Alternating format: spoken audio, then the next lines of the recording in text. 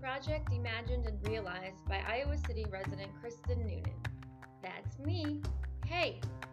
I locate my selections on the World Wide Web, and you can too. It's all free. So thank you kindly to the University of Northern Iowa's Rod Library, who have assembled a comprehensive Iowa historical newspaper index on their website. Digitization efforts for the newspapers have been completed by outside organizations. Libraries rule.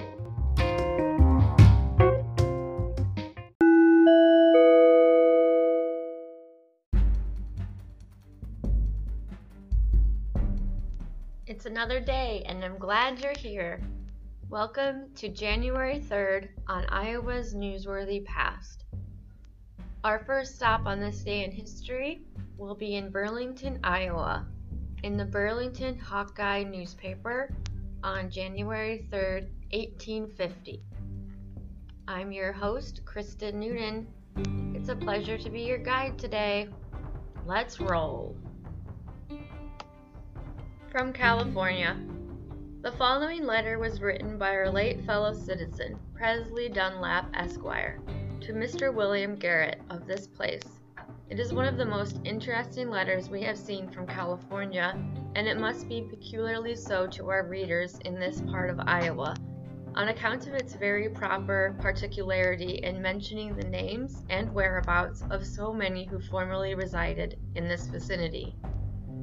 The announcement of the melancholy news of the death of Joshua Holland, who was well known as a valuable representative in Iowa legislature from this county, and of Lieutenant Beckett, who distinguished himself in the Mexican War, has thrown quite a gloom over the circles of their former associates. Through another channel we have learned that young Kilbourne is also dead. We tender our warmest sympathies to his bereaved parents in view of their great loss. In connection with the above, we would announce that William L. May, Esquire, of Peoria, and formerly a representative to Congress from the Sangamon District in Illinois, also died at San Francisco shortly after his arrival. Sacramento City, Alta California, October 15, 1849. Dear Garrett, your kind letter of July 1st was received by me a few days ago, and you may be assured that it was a source of much satisfaction, although it contained intelligence that to me was indeed melancholy, but still a satisfaction to know what was transpiring among my old acquaintances. You have doubtless heard through other channels than by me of the safe arrival of all the Burlington emigration in this valley. Therefore, I shall not give you any of the particulars of our journey across the plains. The Des Moines boys were all quite well, the last I heard from them, but they are scattered over the gold diggings for a space of 300 or 400 miles. Cregan, Charlie Miller, Jake Leffler, Sturgis, and Seidel are about 60 miles northeast of here on Yuba River, doing well. Henry Anderson has gone up Sacramento River, and I have not heard from him. Jonathan Donald and his brother, whom he found here, are trading to the mines. Henry Weil is driving a team, and his father, Captain Weil, and T. Hutchinson, Moore, Erich, Burkhelder, Gordon, Hughes, and Jim Taylor have gone on the McCullough, about 70 miles to the southeast of this. The Lidenmuths have spent most of their time here trading in cattle and mules, and have done well. Ira G. Smith and family got here a week ago, all well. Oliver Cottle and party are on the Makosma, 80 miles from this. John S. David and Royal Cottle came down here last week and have bought a lot and are building a house. The Colonel, as everybody does here, works like a horse. D. Redding and Charlie Denmark have gone about 250 miles south to the mines on the Mariposa, a tributary of the San Joaquin River, pronounced Sam Joaquin. I got here on the 17th August, and the next day obtained a situation in a store, one of the best establishments in Upper California. at $300 per month and boarded, where I continued until 5 days ago when I was appointed Sheriff of Sacramento City and District, in which, if it pays, I will continue for the winter. If not, I will quit and go at something. The fees are fair. We are allowed an ounce for serving a summons, $10 for a subpoena, $2 per mile for travel, and 10% on all collections. Ask Carpenter what he thinks of that fee bill. This place is situated 2 miles from Sutter's Fort and was laid off in February, and on yesterday, at a charter election, there were 1,574 votes cast. I believe that at this time there are at least 6,000 people located in and about the city. This certainly is one of the prodigies of the 19th century. It has grown more than one half since I arrived here. We, for the most part, live like the good people of old, dwellers and sojourners in tents. A majority of the houses are a light temporary frame covered with duck, and in this mild climate it answers a good purpose. But the chief reason for building cloth houses is the scarcity and dearness of lumber. Good lumber is now, and has been all the season, $650 per 1,000 feet. Don't mistake the price, $650 per 1,000, chiefly brought from Oregon. Real estate, that is, lots in the business part of town, is enormously high, varying from $500 to $20,000. A bowling saloon with one room 18 by 25 feet rents at $1,500 per month, and only a shell at that, being weatherboarded and lined with domestic.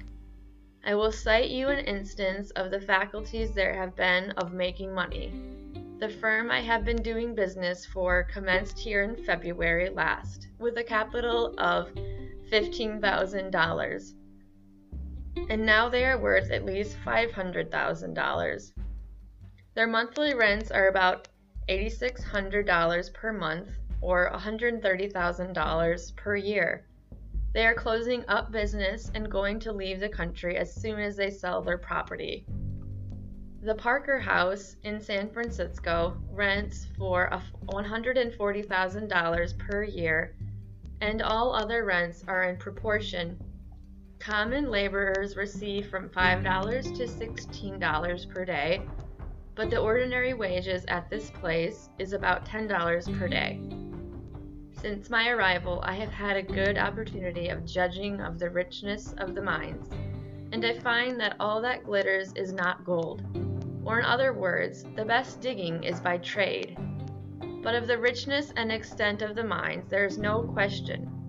But digging for gold is like mining in the lead region, a lottery. Some are making their 6 and 8 ounces, while the great mass of operators do not make over their half ounce to their ounce per day. Everything is here counted by ounces. It is certainly as hard work as can easily be scarred up, but any one that is hardy and can stand camping out the year round and living on coarse fare and will work hard can rely on making from $2,000 to $3,000 clear. That is, if he keeps clear the Monte Bank. There are many miners who deposit their whole wages in these banks. Gaming is carried to a great extent in this place. Thousands upon thousands of dollars change hands every day. I have seen as high as 150 ounces bet on a single card.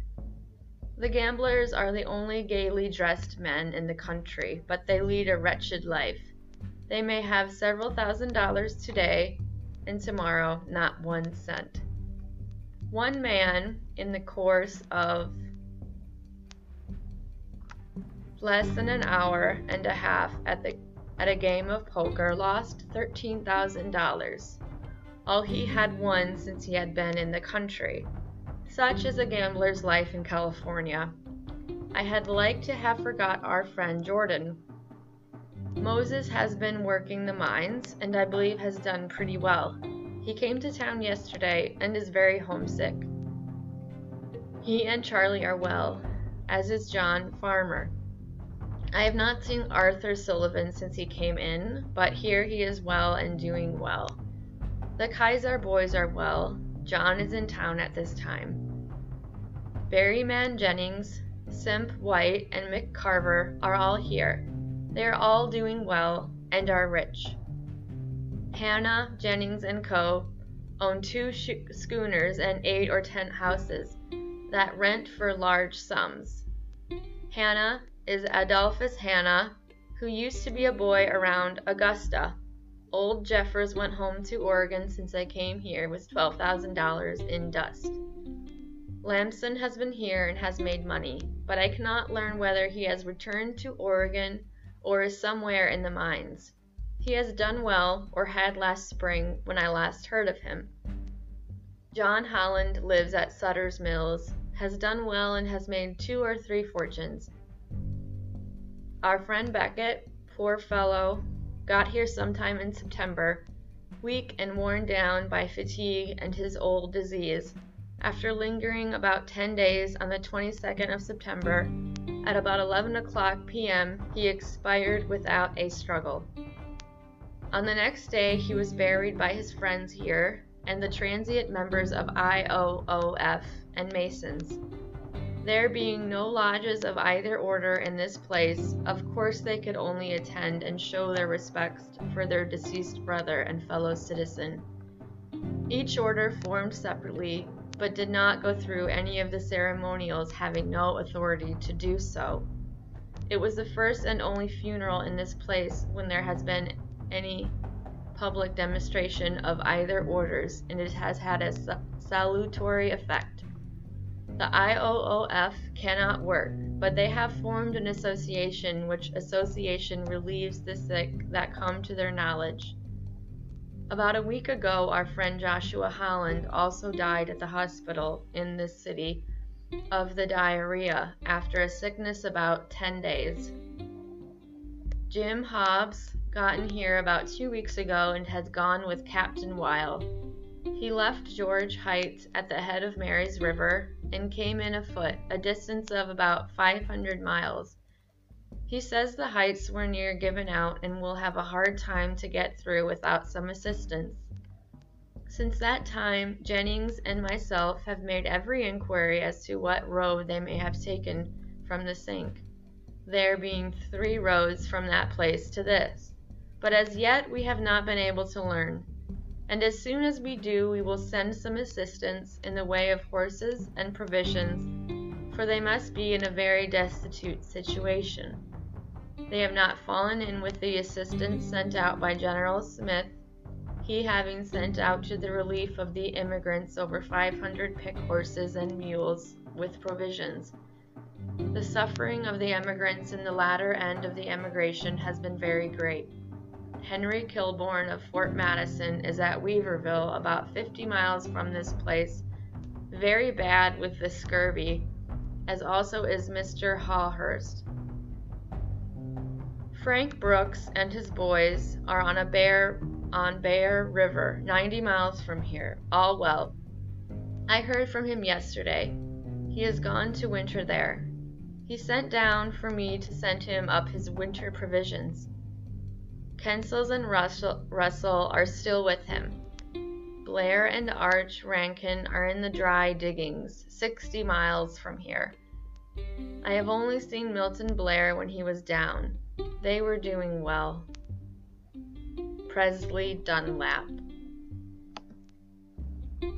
Our next stop is in Davenport, Iowa, in the Davenport Democrat newspaper on January 3rd, 1878. Women as Educators. Address of Miss P. W. Sudlow before the State Teachers Association. There was an unusually large attendance of teachers and other friends of education at the annual meeting of the State Teachers Association this week. A marked feature of the meeting this year was the inauguration as president of the Association of Miss P. W. Sudlow, City Superintendent of Schools of the city. This being the first instance, we believe, in the history of the country where a woman has held such a position. Miss Sudlow became president of the association on Thursday, when she delivered her inaugural address, which was on the very appropriate topic of women as educators.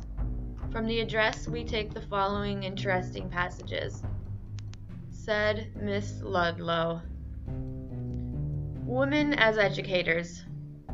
As by your courtesy I occupy a place in your association not before filled by a woman, it is not unfitting that I should devote some thought to women as educators.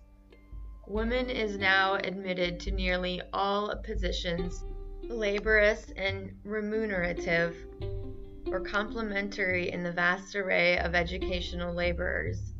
In many instances she has had to contend for place against injustice and prejudice. In others courtesy has given her more than she has asked, and the warmest support has been accorded her as she has tried new fields with shrinking courage, but firm devotion to duty, making her success the vindication of her right. Often it has been her own unfitness from lack in educational attainment or in practical experience which has shut the door of opportunity against her. Sometimes she has asked for that which seemed unfit she should have, but not always has she chosen so unwisely as might at first thought appear, for in struggling against odds she must needs contend, not for what she most desired, but for that which offered even a faint hope of attainment. She must force a recognition of her powers even at a present sacrifice.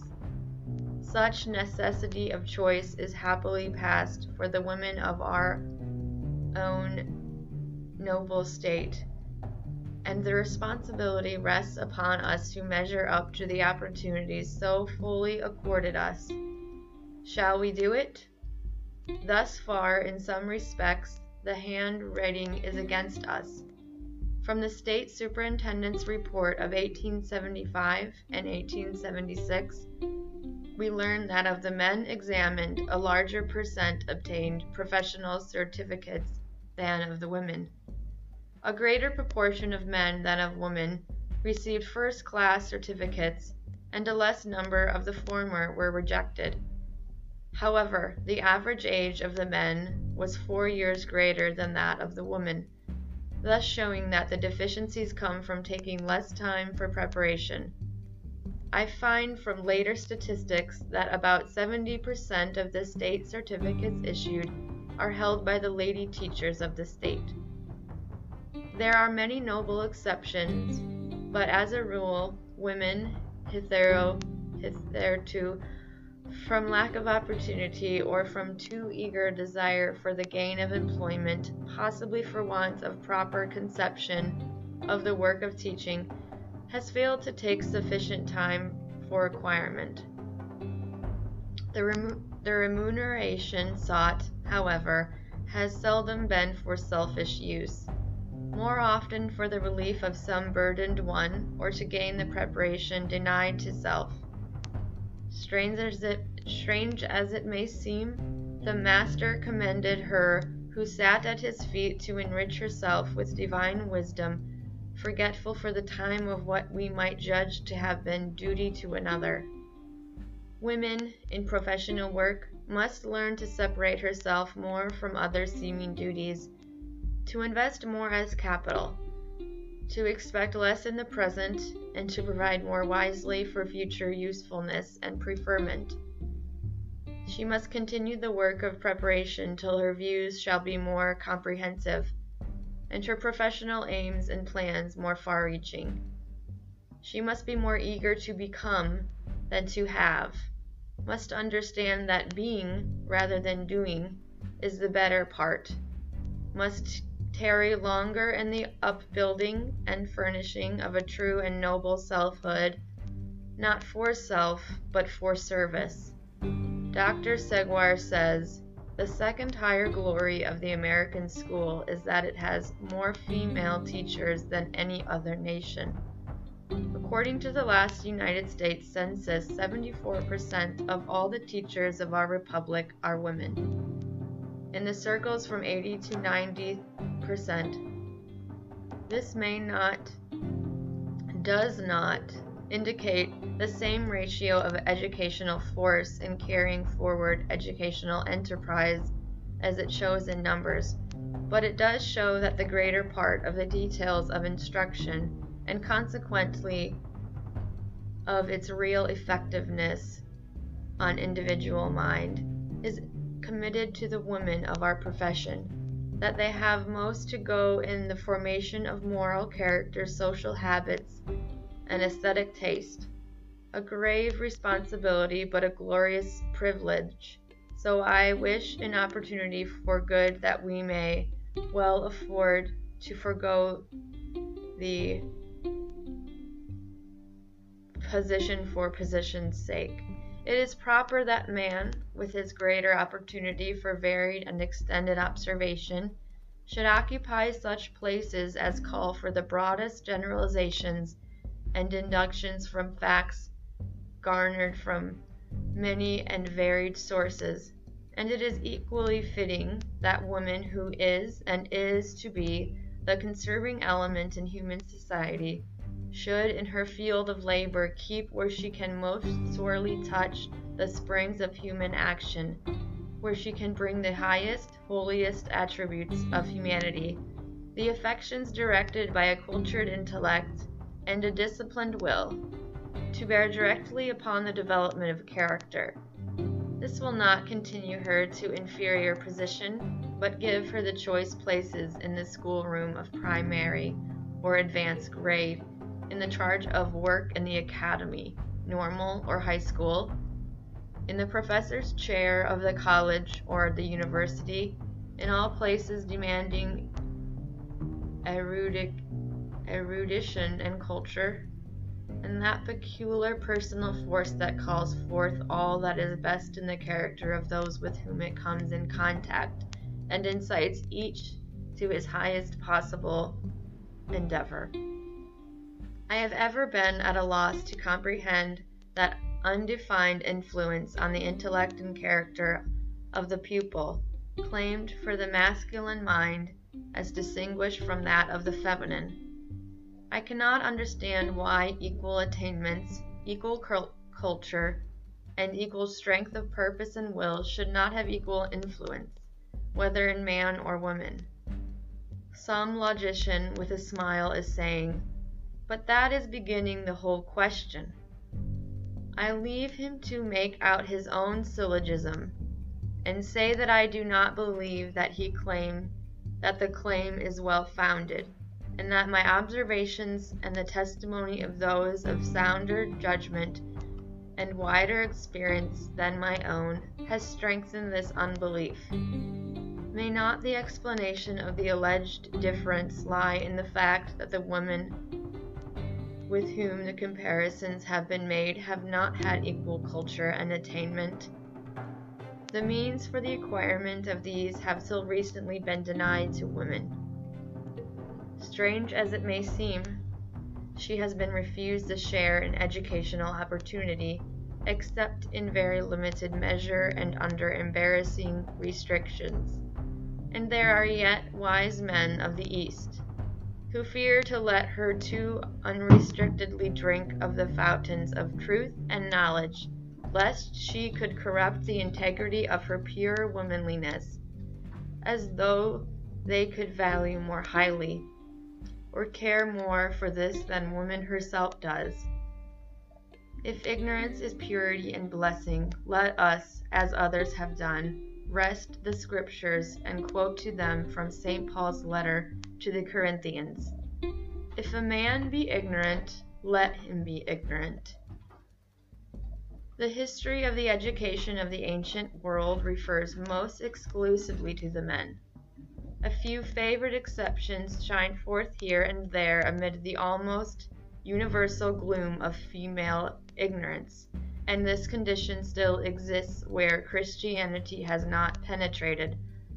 Sparta and Rome, among the ancients, might be quoted as somewhat exceptional, and Christianity for a long time confined her instruction to the family and convent, and the number of girls taught was much less than that of boys.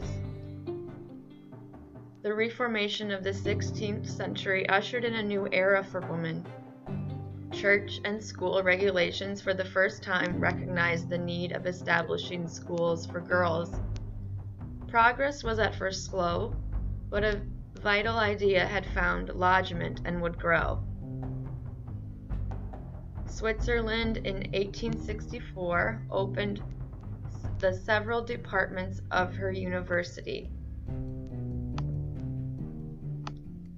Some of the higher institutions still maintain their exclusiveness, but many special provisions are made for the superior education of women for professional or general pursuits.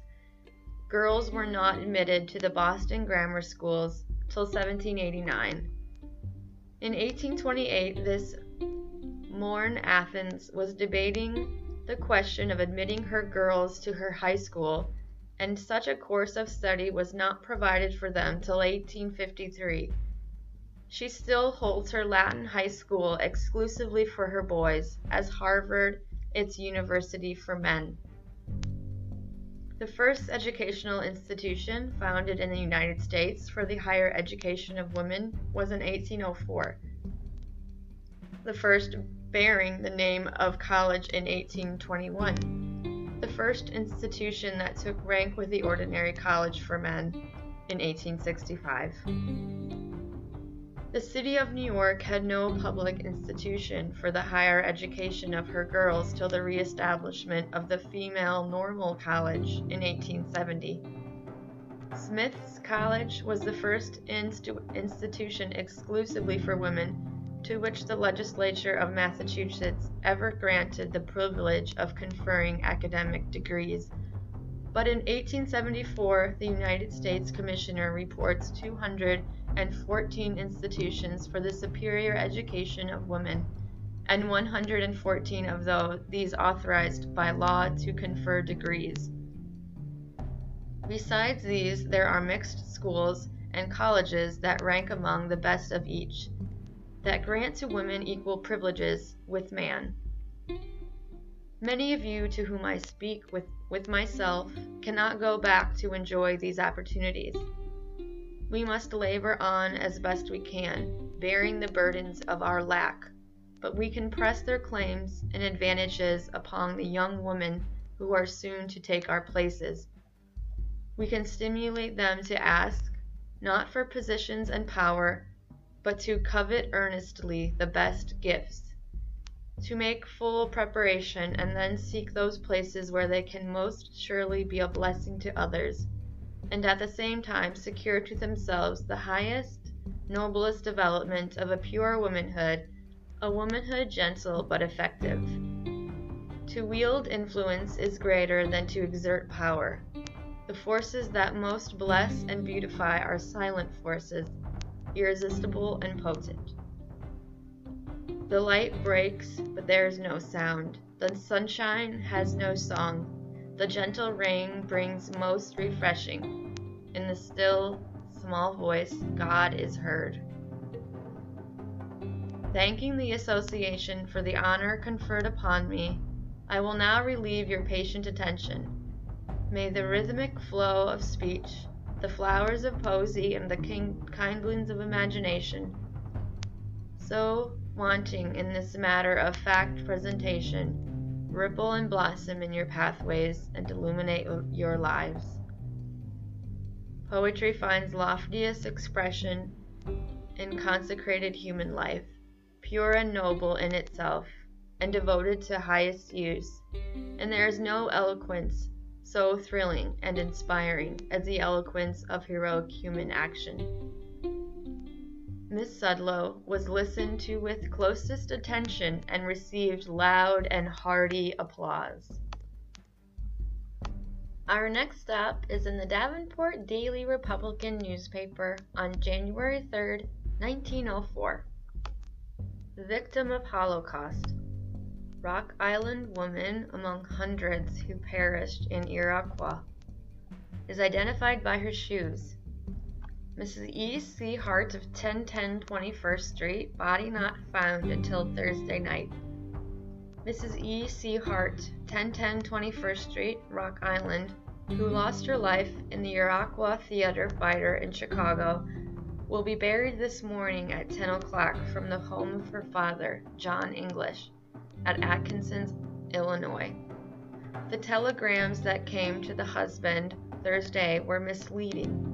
One read that Mrs. Hart was at the home hospital, but what it was meant to convey was that she was at some hospital, as she was numbered with the missing.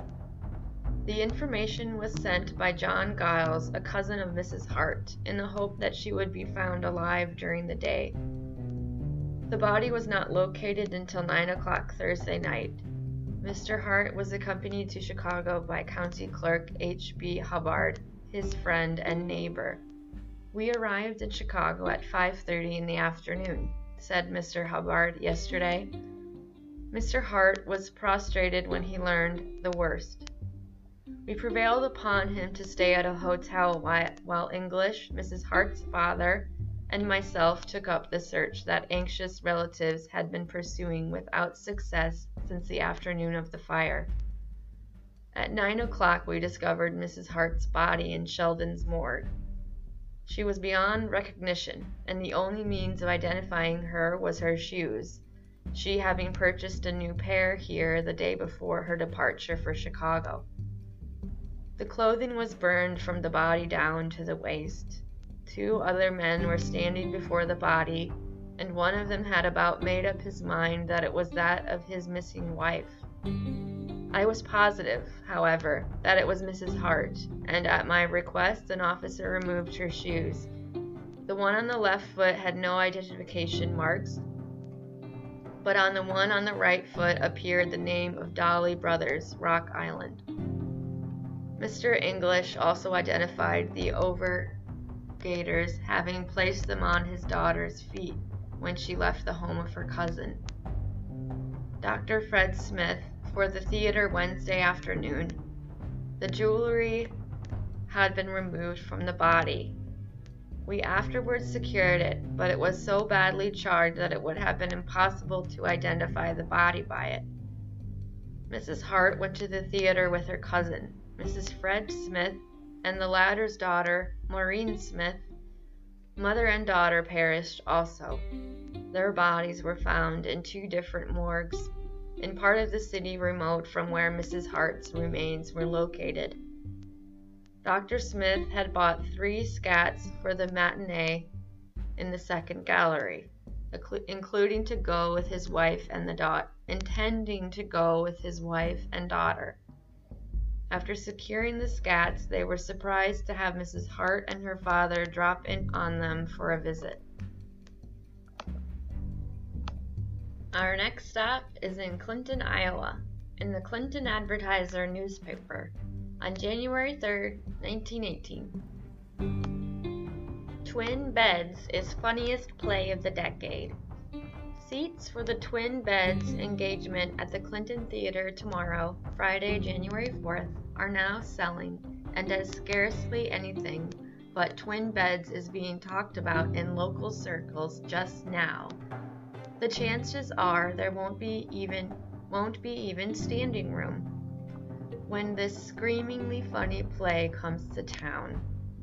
One of the elements of Twin Beds which makes it such a success is the heartiness with which it is presented by the excellent company provided by Selwyn and Company, its sponsors. Laughter is never forced and is never courted by an approach to vulgarity. The players seem to enter completely to the fun of the thing and to enjoy it as much as the audience. Their spirit is unflagging and their perception of the possibilities of every situation complete. A highly efficient company of fun makers has been gathered together for this production, which includes such sterling favorites as Josephine Saxton, Antoinette Rocht, Catherine Mills, Marion Osgood, Hamilton Mott, Louise Alberni, Thomas H. Manning, Warren Hastings, and others. Fuel expert here Monday. Clinton will start a fuel-saving campaign next week. The Clinton Commercial Club has arranged with the State Fuel Administrator and Iowa State College to assist this community in a fuel conservation program beginning Monday, January 7th. A part of this campaign will be the inspection of plants and instruction of firemen in best methods of handling coal. Under the direction of R. H. Holbrook of Cedar Rapids, State Deputy of the National Association of Stationary Engineers, a force of men will inspect the furnaces and heating plants of manufacturing concerns, schools, power plants, apartment houses, factories, etc., where the service is desired. These men, who are leading stationary engineers of Iowa, will investigate the heating plants to determine whether combustion and heating is being carried on in the best possible way. In places where it is not, instructions will be given as to just what can be done in the way that will best conserve fuel. Jars containing firing direction will be posted in the furnace rooms of the concerns examined. This service is available without charge to anyone desirous of having the same call up the Clinton Commercial Club to be sure that your plant is visited. Paintings by Reverend A. H. Lutz are exhibited. Clinton shoppers and others who have been downtown during the holiday weeks were given an opportunity to see two beautiful specimens of oil paintings executed by Reverend A. H. Lutz, the pastor of the Zion Lutheran Church of this city. The paintings were exhibited in the show windows of the Towel and Hype store. One of the paintings is a recent work by Reverend Lutz, and it shows a scene in Venice. Clintonians who have visited the city of Venice and who have seen the painting declare that it is an exceptionally good representation of a canal scene in Venice, being true to the scene. The other pictures shown depicts the scriptural account of the Good Samaritan. This is a painting which Reverend Lutz executed about 4 years ago, shortly before coming to Clinton, but the Venice painting is a recent work. And now from the Clinton Advertiser newspaper's January 3, 1927 issue. Labor in Iowa in 1927 will be increased. Highways to be built as well as public works. Survey optimistic. Industrial, agricultural, and general employment prospects for 1927 issued by the government and based on information received from federal state directors of the United States Employment Service show Iowa will have a bigger demand for skilled labor in 1927 than it had in 1926. The outlook for Illinois is also considered satisfactory, although manufacturers of farm implements say their output will not be as great next year. The survey, which is extended to all the states, says of Iowa, the year 1927 will probably show an increase in the demand for skilled labor over that existing during 1926. There is every indication that industrial plant activity will be maintained on a basis sufficiently large to absorb the resident supply of skilled industrial labor. From present indications, the volume of public building will slightly exceed that maintained during 1926. The demand for skilled building tradesmen will likewise show an increase. 4 million more for roads. The State Highway Commission will have approximately $4 million more for the 1927 road construction program than it had in 1926. This will mean the employment of a great many more workers when compared with the number employed last year. It is also believed that other public improvements municipalities of the state will show an increase of about 25%. An unsettled condition exists in the agricultural districts, and there is no indication of any variation in the planting acreage over that of 1926. Until some improvement occurs in farming, there will be a trend from rural to urban population, swelling the number of unskilled laborers in the city. However, with the large volume of road building and municipal improvements planned for 1927, resident unskilled workers should have little difficulty in securing employment. Classified advertisements to the advertiser. Household goods for sale. For sale, household goods. Must sell at once. Mrs. Stella Pringle, 625 North 4th Street, Lyons, Automatic. For sale, stoves and furniture of all kinds, mirrors, resilvered, Hawkeye Sales Room, 185th Ave. For sale, dining table, $12, parlor set, $10, dresser, $8, and heater, $15. Porch swing, $2, chairs, rug, etc. 117 Fayette Street. For sale, National Cash Register, ice cream tables, mahogany chairs, and wired chairs, also others. Dressers, buffet, cupboards, mirrors, oven gas ranges, stoves, and furniture of all kinds. Come and see. 130 Fifth Avenue. Radios and supplies. Supertone 5-tube radio is made in the laboratories of a nationally known firm of radio engineers who have had years of experience in the making of good, reliable sets. Each chassis is carefully inspected and tested and is guaranteed for tone and good reception. Priced from $35 to $73.50. J. A. Kelly Bell. Poultry and supplies. Full blood Imperial Ringlet Sparred Rock Cockerels, R. L. Baldwin, DeWitt, Iowa. Choice Dark RCRI Red Cockerels, also few SCRI Reds, Adolph Week, Grand Mound, Iowa. RC Red Roosters, Henry Schneppel, McCausland, Iowa, DeWitt. Large Red RC and SCRI Red Cockerels, SC McCullough, DeWitt, Iowa. Livestock. For sale, purebred spotted Polled China Gilts bred for March Farrow, Green Brothers, Grand Mound, Iowa. For sale, spotted Polled China bred sows C.H. Wack, DeWitt, Iowa. For sale, 1 Duroc stock hog, William Bauer, Tri-City. For sale, 1 Duroc stock hog, William Bauer, Tri-City. Dogs, cats, and pets. For sale, Boston Bull Pups, 500 10th Avenue. Call after 6 p.m. Miscellaneous for sale. For sale, uncalled for rugs, new and used, at cost for labor. Clinton Rug Company, 405 North 2nd Street.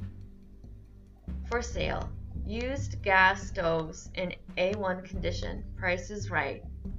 Ask for Mr. Goffett. For sale, cheap. Man's fur coat, 30-gallon jar, Blacksmith's Buys, Charles Henson, 302 South 5th Street, Lyons. For sale, oak and hickory in stove lengths, B.H. Manaman. Miscellaneous wanted. Wanted, Merchant's Envelope Printing, excellent grade, 500, $2, 1,000, $3.25, 5,000, $13, 10,000, $25, cash prepaid, Acme Mail Order Press, Dixon, Illinois, references, Annie Dixon Bank. Automobiles for sale. For sale, cheap 1-ton Ford truck with shift, with good box in good running order. O.S. Dorsey, 1303 Exchange Street, Lyons.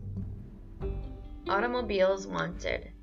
Wanted, cars to wreck for used parts. Clinton Auto Wrecking Co., 120 North 2nd Street. Rooms for rent. For rent, 3 furnished light housekeeping rooms, 543 3rd Avenue. For rent, 2 strictly modern, well-furnished light housekeeping rooms, 514 6th Avenue. For rent, 2 furnished rooms for light housekeeping, all modern, 320 8th Avenue. Help wanted. Male. Wanted farmer or farmer's son or man to travel in country. Ready work, good profits. McConson & Co. Department, Winona, Minnesota. Help wanted. Female. Wanted. Girl to wait on tables. Chop Suey Cafe, 414 South 2nd Street. Ladies who can do plain sewing at home and want profitable part-time work. Right to Stiepeles Dress Company, Amsterdam, New York. Wanted, woman for general housework, Mrs. Sam Holstein, 4 7th Avenue. Agents or salesmen. Salesman wanted to solicit orders for northern grown, guaranteed nursery stock, new methods, year-around work. Commissions weekly, complete selling outfit, largest nursery in the Northwest, right? Clinton Falls Nursery Co., Owatonna, Minnesota. Agents needed to sell chocolate bars, mints, and gum, large benefits, finest quality. Free sample, Gordon Candy, 1422 Vine Street, Cincinnati. Wanted, men to sell monuments in Clinton, Jackson counties for oldest in Tri-Cities. Good proposition for the right man. Eaglehart Memorial Service Co., 1409 Marquette Street, Davenport, Iowa. Houses for rent. For rent, new 5-room bungalow, all modern at 120 North 5th Street, Clinton, with 2-car garage. Inquire at 1329 Bluff Boulevard. For rent, reasonable 5-room house, 311 12th Avenue. Inquire of Thomas Cullen, 502 18th Ave. For rent, new modern home, 536 2nd Avenue. For rent, 6-room house, gas, water, electric light. Apply at 329 DeWitt Street. Apartments for rent. For rent, modern heated 3-room apartments on Carline. For rent, 4-room furnished apartment, private bath, 300 2nd Avenue. Wanted to rent. Wanted to buy, small acreage place near Clinton. Describe how to reach same, state price, and whether you will consider trade of city duplex. Right 206, Care Advertiser.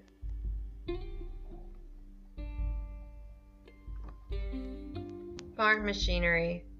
1 Great Western manure spreader, 2 Emerson riding plows, 16-inch with breaker attached, 2 8-foot P&O discs, 3 drags, 1 16-foot wood drag, 1 4-section drag, new, 1 4-section iron drag, 1 John Deere corn planter, new, 1 11-foot seeder, new, 1 drag cart, new, 4 corn plows, 1 6-foot McCormick binder, 2-row cornstalk cutter, 1 McCormick Deering side delivery, new, 1 International gearless hay loader, 1 Deering mower, new, 1 11-foot Colt packer, new, 1 McCormick tedder, 1 potato plow, new, 1 14-inch walking plow, 1 single shovel potato plow, John Deere wagon, triple box, 2 truck wagons, 1 2-seated Surrey, 1 top buggy,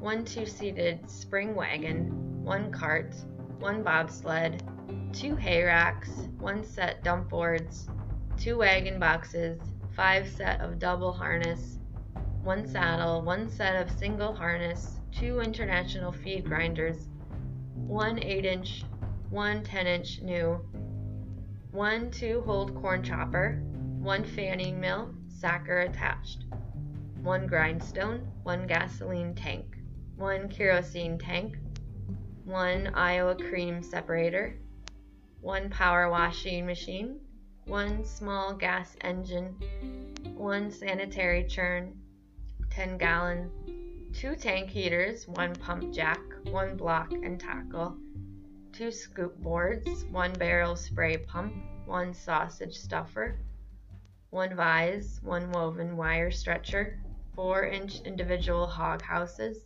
6 by 12, 1 dozen galvanized chicken coops, 2 portable corn cribs, 3 feed troughs, hog troughs, 1 swill cart, 10 bur oak wagon tongues, a quantity of hardwood lumber, many other articles too numerous to mention.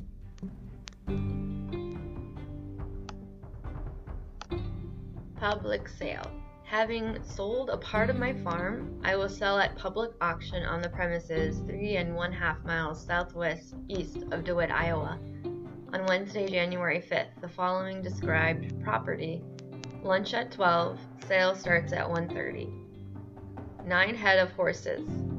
1 sorrel mare 11 years old, weighing 1,500 pounds, 1 black gelding 6 years old, weighing 1,600 pounds, 1 gray mare 10 years old, weighing 1,400, 1 team gray gelding 6 years old, weighing 2,800 pounds, 1 bay mare 12 years old, weighing 1,300 pounds, 1 black gelding 6 years old, weighing 1,400 pounds, 1 team draft horses, bay and gray 10 and 11 years old, weighing 3,200 pounds, 20 head of cattle, 7 head long yearling heifers, 7 head long yearling steers, 6 head milch cows, some fresh soon, others fresh, 10 head brood sows bred, 1 Poland China stock hog, farm machinery and miscellaneous articles, 8-foot Rock Island disc, 12-inch P&O gang plow, 11-foot Moline Cedar P&O corn plow, international 8-horsepower gas engine, 8-inch feed grinder, self-feeder, 750 bushels, new corn and crib. Terms: all sums of $10 and under cash. On all sums over $10, 6 months' time will be given on bankable notes, bearing 7% interest from date. All goods must be settled before removed from premises.